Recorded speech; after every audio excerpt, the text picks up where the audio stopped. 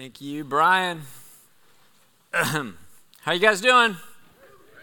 All right, so this morning we are going to be looking at Acts chapter 7. And so if you have a Bible, you might want to open it up to that. Acts 7 is this famous speech given by a guy named Stephen. And if you were paying really close attention last week, you may have noticed that Stephen is the first, and I think you could argue like the most kind of preeminent among a new set of church leaders that were just kind of born the previous chapter in Acts chapter 8, called what? Remember who they are? Stephen was the first what? Not yet. He's going to be the first martyr by the end of the hour, but first, he's the first, what is it, Quig?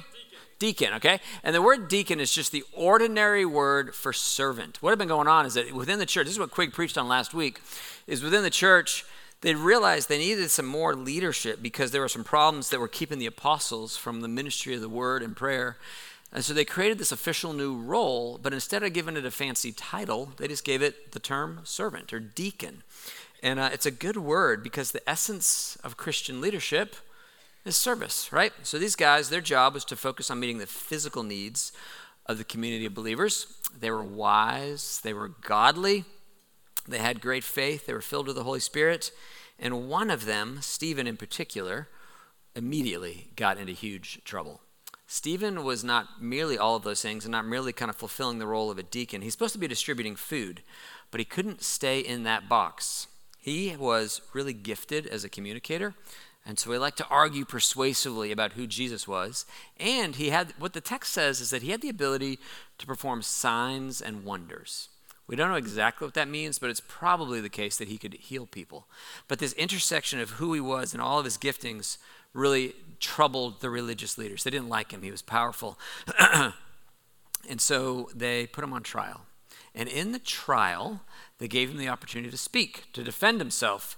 And speak he did. Acts 7, which is our passage this morning, is a transcript of that speech. And if I'm just being honest with you, it kind of goes on and on and on, right? 60 verses is a long time, and it would be way too much for me to treat comprehensively in just the few minutes that we have. So what I'm going to do is I'm going to give you the high-level view of Stephen's speech, and I really hope, do this, go back and read it. Okay, the way I'm going to handle it this morning is I'm going to give you the categories to make sense of it so that when you go through it, it won't seem as rambly as it might otherwise seem.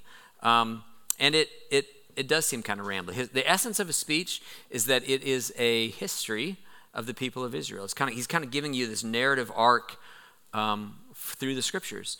But it's a little bit of a strange history. It's strange because he includes some things that you're like, okay, I mean, why was that? So what about that? And he excludes some things that are pretty important. He skips over some significant things. And so if you just read it straight through, my guess would be you might think it's kind of rambly. You might even think he's filibustering, right? That he knows that maybe there's a judgment at the end of the speech, and so he's just going to kind of keep talking and talking. I don't think that's the case. But I had to read it like several times to be like, where are you going with this, Stephen? Like, what is the rule that kind of governs it? And honestly, I had to cheat. I had to like look at some commentaries, some really brilliant people that I'm like, oh, that is I see. Now I got it, okay? So I'm going to tell you what they told me because I think it's the right answer, okay? When you read a speech, you probably won't grab the organizing principle. So here it is, okay? The secret to the speech is that he is responding to the charge that has just been laid against him, or really the charges, okay? He is under a very specific set of accusations, and they show up in Acts chapter 6, verse 13. So if you go back a page, listen to what they say, okay? This is the people that are not happy with Stephen. He's healing too many people. He's arguing too persuasively, and they say this in 13. They produced false witnesses who testified, this fellow never stops speaking, number one, against this holy place, and number two, against the law. For we have heard him say that this Jesus of Nazareth will, number one, destroy this place, and number two, change the customs that Moses handed down to us. They're basically saying the same thing twice. They're saying there's something that Stephen's doing that's oppositional to this place, and number two, he's going to change the laws or the customs of Moses. Okay? So here's the double charge. Number one, he's accused of not respecting a place. What's the place?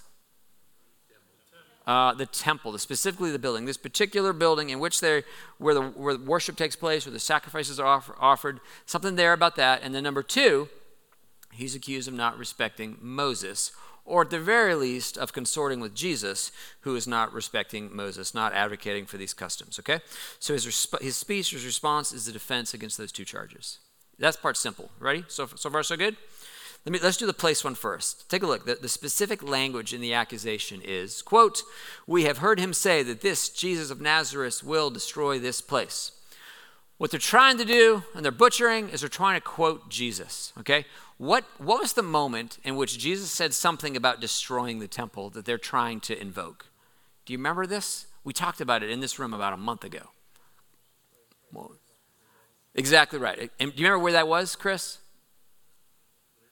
I don't know what you said because you're wearing a mask, but if you said John 2, you're correct, okay? So do you guys remember this? It was like a month ago. We looked at John chapter 2 where Jesus says, destroy this temple, and in 3 days I'll rebuild it. And they're like, we can't rebuild a temple in 3 days. It took like decades to do. And we walked through together the history of temple and the Garden of Eden and, you know, the tabernacle and Ezekiel's vision and all that whole thing, right?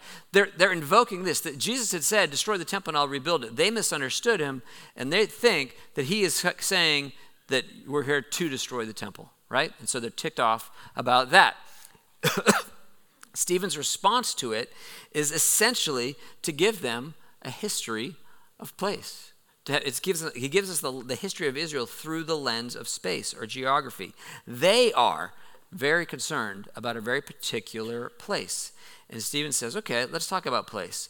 And his focus on location, on geography, is at least a partial explanation for the ways that he goes, the things he includes, the things that he excludes. Later on, when you go back and you read Acts 7 to kind of get the whole speech, just make note of how many times he gives geographic markers to what he's talking about. The whole thing is permeated with it. I'll give you like the first quarter of the speech really quick. Look at verse 2. In verse 2, if you have a pen, you can just make a note here. He mentions Mesopotamia and Haran. In verse 3, he says, leave one country, go to another land. In verse 4, he talks about the Chaldeans and Haran. In verse 6, he says, you'll be strangers in a country not your own. In verse 7, he talks about coming out of that country and worshiping God in a new place. Right? In verse 9, he invokes Egypt. Verse 11 to 15, he's kind of bouncing back and forth between Egypt and Canaan. In verse 16, he goes to Shechem. Okay? Now, none of those places very likely mean anything to anybody. Don't sweat the details. I don't really care which particular place. All I want you to notice is that he's like place. He's very geographic. He's very locational. His whole speech is a response to this charge about a place. And I think that what Stephen is saying is, listen, you guys, we can worship God anywhere, because he is everywhere. Now, God may call us to a particular place, and he may even call us to move from a particular place to another particular place. And in fact, he did that. He called you here. You may not know it, but you are here because he put you here. In 10 chapters in Acts 17, Paul is going to say that God determines the times set for us and the exact places where we should live. Right? There is a theology of place, but it's just not theirs, right? Paul goes on to say there in Acts 17 that he does this so that we'll reach out to him and find him because he's not far from any one of us. Wherever you go, whatever place you occupy, wherever he puts you, you are near to him. God is not only in some particular building, not even in the particular building that Stephen's accusers are all excited about. He is everywhere. And that's part of what Stephen's speech is about, responding to that charge. But he weaves into this narrative of place some observations about Moses. And those comments are in response to that second charge. What was the second charge? You're screwing with the temple, and number 2, the law. You're breaking the law. You're changing the customs. You're messing this whole thing up. And Stephen is basically being accused of changing the customs of Moses. So he's like, okay, let's talk about Moses. Let me give you a brief history of that. And when he does, Stephen points out the very uncomfortable fact that there was never really a time when the people of God were all that keen on obeying Moses. They like to claim him. They like the status of being a Mosesite. But when it comes to like actually obeying him, That's much less interesting. And that's been going on for a very long time. It's still going on today. I want to show you an example of this. This is a little bit more current. It's also a little bit cringy, okay? So bear with me. We're going to watch a clip of Stephen Colbert. You guys know Stephen Colbert? Stephen Colbert is a comedian, and his shtick is essentially that he's never out of character. He plays this kind of smarmy journalist, political type, and he's like literally, he's never out of character. This guy, Stephen Colbert, I don't know how this got arranged, but he testified before Congress, like before the House of Representatives, and he was in character the whole time, right? It's just really, really odd and strange. In the clip we're going to watch, he interviews a congressman who, bless his heart, never should have gone on this program. I am 100% sure that he had to fire a staffer after this. There should have been a 25-year-old on his team that had heard of Stephen Colbert and who warned him, do not go on the show. The setup here is that this particular congressman is sponsoring legislation that we should post the Ten Commandments in like U.S. courtrooms. Okay? And Colbert is going to interview him about that. You ready? Some of you aren't going to like this very much. It's going to be one of many things I'm going to say today that you're not going to like. So we're going to ease you in right now. Okay, let's go. You co-sponsored a bill requiring the display of the Ten Commandments in the House of Representatives and the Senate. Mm-hmm. Why was that important to you? Well, the Ten Commandments is not a bad thing for people to understand and to respect. I'm with you. Where better place could you have something like that than in a judicial building or in a courthouse? That is a good question. Can you think of any better building to put the Ten Commandments in than in a public building? No. I think if we were totally without them, we may lose a sense of our direction. What are the Ten Commandments? What are all of them? You want me to name them all? Yeah, please.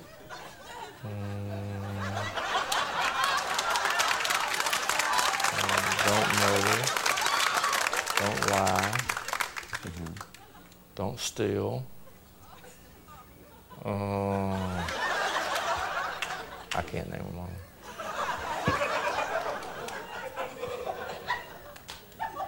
Congressman, thank you for taking time away from keeping the Sabbath day holy to talk to me. Anytime, Steve. Do you get it? There's this vibe here that I love the Ten Commandments as a symbol, right? Enough to sponsor legislation about them, but not enough to actually know what they are, right? Never mind, whatever. Let's not even talk about obeying them. Can you list them, right? This vibe here, this is the thing that I think that Stephen is talking about. It's been going on for years and years and years, right? That, yeah, I love God, I love Moses, I love his law as some theoretical, symbolic, external thing. But I don't even know what they are, and I haven't even gotten to the point of thinking about how they impact my heart, right?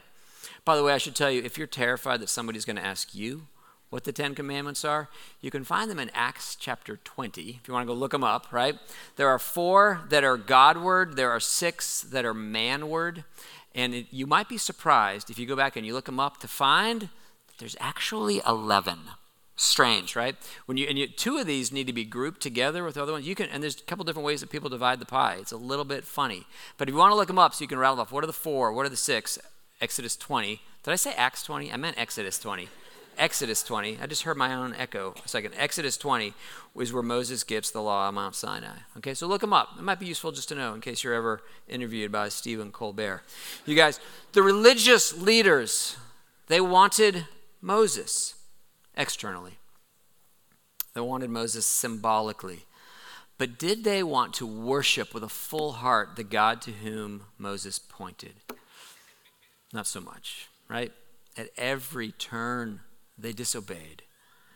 And so what Stephen does is he just blings through the life of Moses, and he shows that at every point, the people of God opposed him, disbelieved him, would not follow him. He includes, go ahead and back to Acts 7, look at it. He includes the moment that Moses defended an Israelite slave who was being abused by an Egyptian, only to be accused in the very midst of his advocacy. Look at verse 25. Moses thought that his own people would realize that God was using him to rescue them, but they did not. And so as a result, Moses ends up fleeing to Midian, which is another place, by the way. He says in verse 35, "This is the same Moses whom they had rejected with the words, 'Who made you ruler and judge?'" And then Stephen invokes the giving of the law on Mount Sinai, and he says in verse 39, "But our fathers refused to obey him. Instead, they rejected him, and in their hearts turned back to Egypt." Stephen also brings up maybe the apex of Moses's, the misery of disobedience to Moses with the golden calf incident. That's in verse 41. Stephen says, "That was the time they made an idol in the form of a calf. They brought sacrifices to it and held a celebration in honor of what their hands had made." Stephen goes on to accuse them of worshiping Molech, which invokes the murder of children. And he says, "By the way, this is why we got sent to Babylon," which is yet another place, right? And he weaves this whole thing together. And at the climax of his speech, he brings these two things together, this whole thing, this theology of place and their misunderstandings there.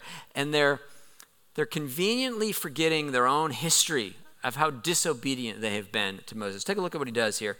In verse 44, he reminds them of the tabernacle and Solomon's temple.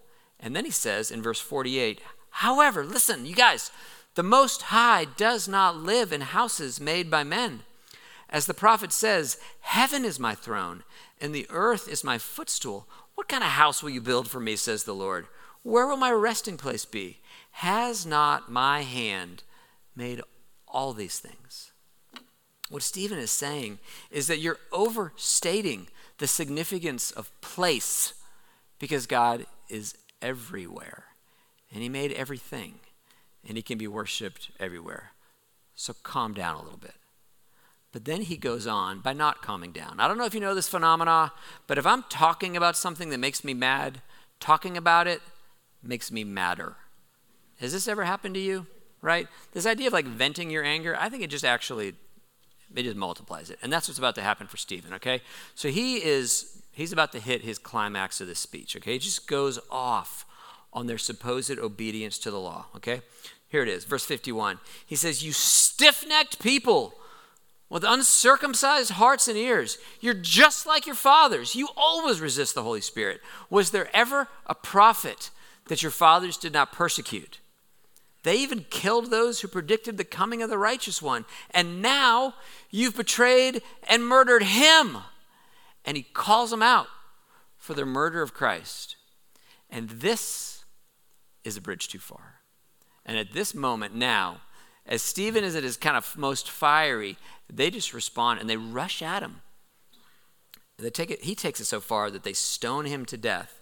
And he's gone from being the first deacon to being the first martyr. And he dies, of course, second martyr. Jesus is the first martyr, but second behind Jesus. And that speech, as sure as can be, ended his life. At this moment, we have the first Christian follower of Christ who gives his life in defense of the gospel. And that's Acts 7. Okay? Now, question is, I got 6 minutes left. Who cares? What difference does it make in 2022 in Roanoke, Virginia, in this particular place, that Stephen gave the speech? I want to offer to you two different things to consider by way of application. Okay, two things that are true about Stephen as he follows Christ that could be true of us as we follow them both. Okay, first of all, notice this. Stephen knows his Bible.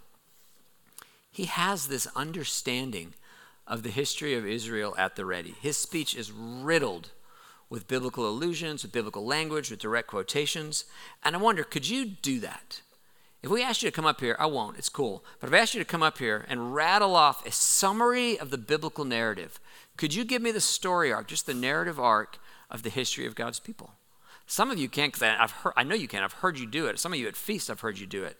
I wonder, though, could you do it through a filter? If I said, Bob Williams, get up here, give me a history of Israel, but I want you to do it through the filter of place.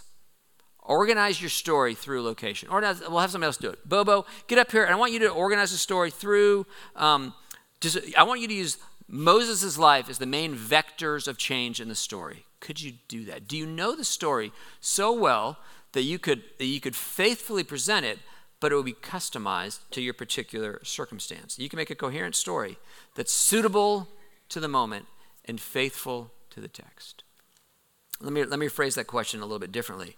Are you so absolutely taken by Jesus that knowing his word has become a delight and an obsession to you? Yes, the scriptures were fresh and they were vivid to Stephen.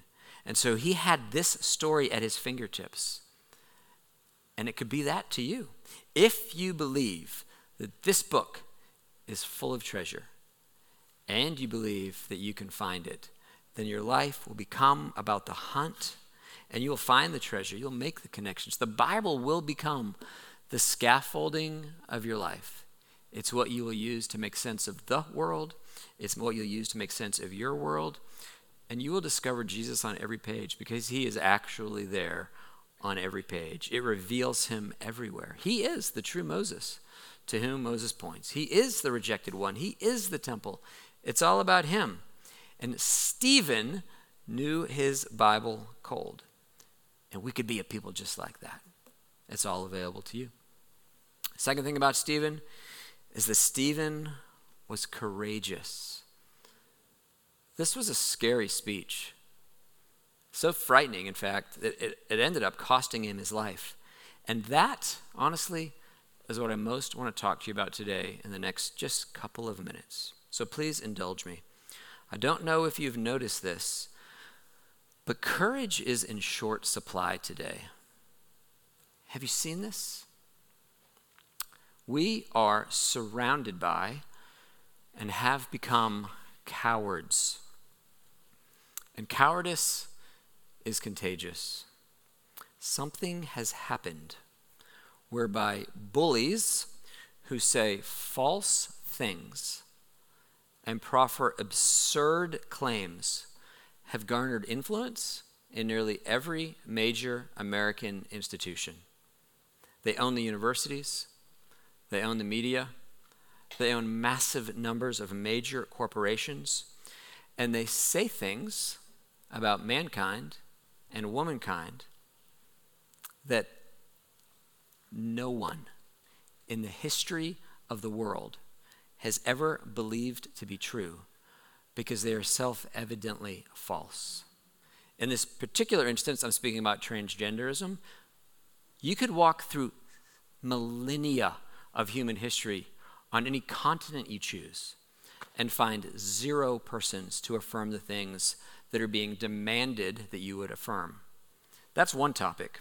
There are many others where there are favored views in life, and if you speak against those favored views, or if you fail to affirm those favored views, you will be labeled a heretic under the new orthodoxy. And so, our new gatekeepers shame and silence and punish people who dare to say things that are true. Countless people have lost their jobs for having the audacity to say true things. What you need to understand is the purpose of punishing people is not merely to be vindictive, it is to intimidate the onlookers into silence.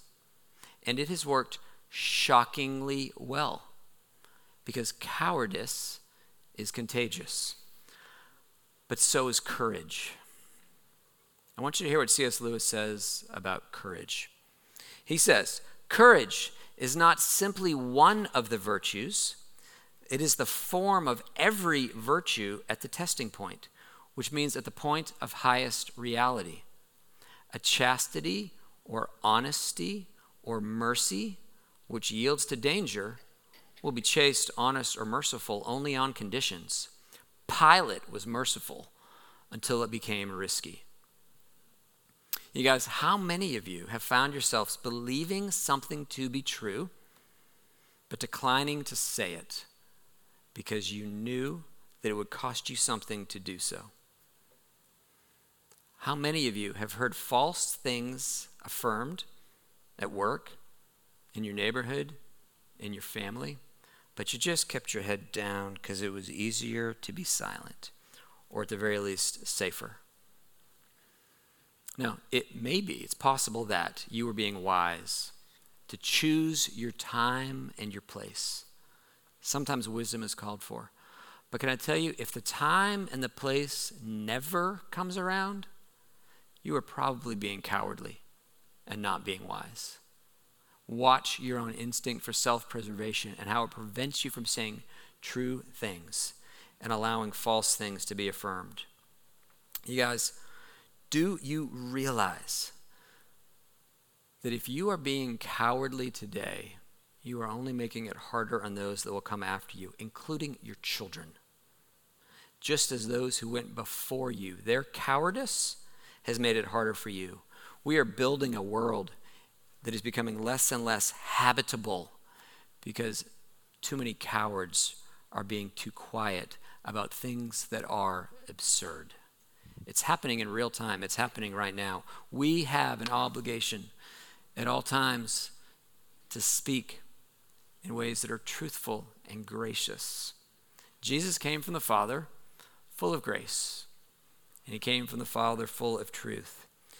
And we need to always be full of grace, full of truth. Some of the things that you say that are truthful, no matter how graciously you communicate it, will cause people to hate you. And there's nothing you can do about it. So suck it up. Be truthful. Be gracious. And be willing to suffer. Be men and women of courage. I don't know if you saw this in the news, but just a couple days ago, forgive me here, hang on. You're probably tired of me clearing my throat. I'm tired of it. A couple days ago, a professional soccer player, a woman named Jaylene Daniels, was benched from her game. The reason she was benched is that she declined to wear her team's uniform on a particular day that was emblazoned with a pride emblem. She had enough integrity that she would not display on her body something she did not believe in her heart. And so they benched her. And they could do that. And she accepted that benching graciously. And then she said this was her statement. She said, "I remain committed to my faith and my desire for people to know that my love for them isn't based on their belief system or sexuality. I pray and I firmly believe that my teammates know how much I cherish them, respect them, and love them." You can bet that she's going to be excoriated for having done so. She is gracious in her communication. She's accepted the consequence. She is not complaining. She is issuing a message of love, but she will not say things that she believes to be untrue. She's gracious and she's truthful. And we need more people like Jaylene Daniels. Be wise. Be gracious. Be truthful. Be silver-tongued. Don't be some raving lunatic who is an embarrassment to Jesus. Keep it off social media, which is endlessly a train wreck. But my goodness, speak. Friends, say true things and flatly refuse to say false things. It may cost you. It almost certainly will. At work, in your neighborhood, in your family. We must say true things. We must say them graciously. We must say them courageously. We must never say false things. We must never speak ungraciously. And we must never be cowardly. Okay, one more thing to note. The most quoted verse from the Old Testament in the New is from Psalm 110, right? It's a psalm that depicts Christ reigning as king over all things. The psalm sees Jesus seated at the right hand of the Father reigning. And it shows up over and over and over in the New Testament. It is literally the New Testament's favorite Old Testament passage. Here in Acts 7, that image is invoked with a subtle but significant twist. Look at verse 56. "Look," Stephen said, "I see heaven open and the Son of Man standing at the right hand of God." What's the change? He's standing. Holy cow. You guys, Jesus stood in the presence of Stephen. He stood to honor this man of courage who loved Jesus, who loved his word. Can you imagine if at your death, Jesus stood to honor you? I would lose my mind. There might be a frightening place where you need to speak. It might be that your conscience is pricked. It'd be like, I couldn't render that history at all. I don't scarcely spend any time in the Word. However, God's Word is speaking to you today, a call to greater truthfulness, a a call to more graciousness or courage, a call to be in his word, to be steeped by it. We have a moment here for you to respond. What I hope you might choose to do is come down to these front curved rails. If you just need to deal with Jesus alone, say, Lord, I need your power. I want to be courageous like you. I want to love the things that you love. This is a moment for you to do that. Straight rails, same thing. Come down. We have somebody greet you there who can pray with you. I pray that we would be a congregation that is radical in our graciousness, radical in our truthfulness, courageous and good and kind. And if you find that this is a moment that maybe the Lord is calling you into a deeper degree of that, come forward and pray together. Lord Jesus, you are the one that we love. It's for you that we would take all sorts of risks. It's for you that we would speak up in truth, that what you love would be loved, that we would honor the things that honor you. Lord, be gracious to us. Forgive us for our cowardice, for the way that we have kowtowed to bullies, and thereby making it harder for those that come after us. Give us wisdom, ample, abundant, rich wisdom. Make us silver tongued to be gracious, to be persuasive. But Lord, we know, everywhere we go, we smell like you. We are the aroma of Christ among those that are being saved, among those that are perishing.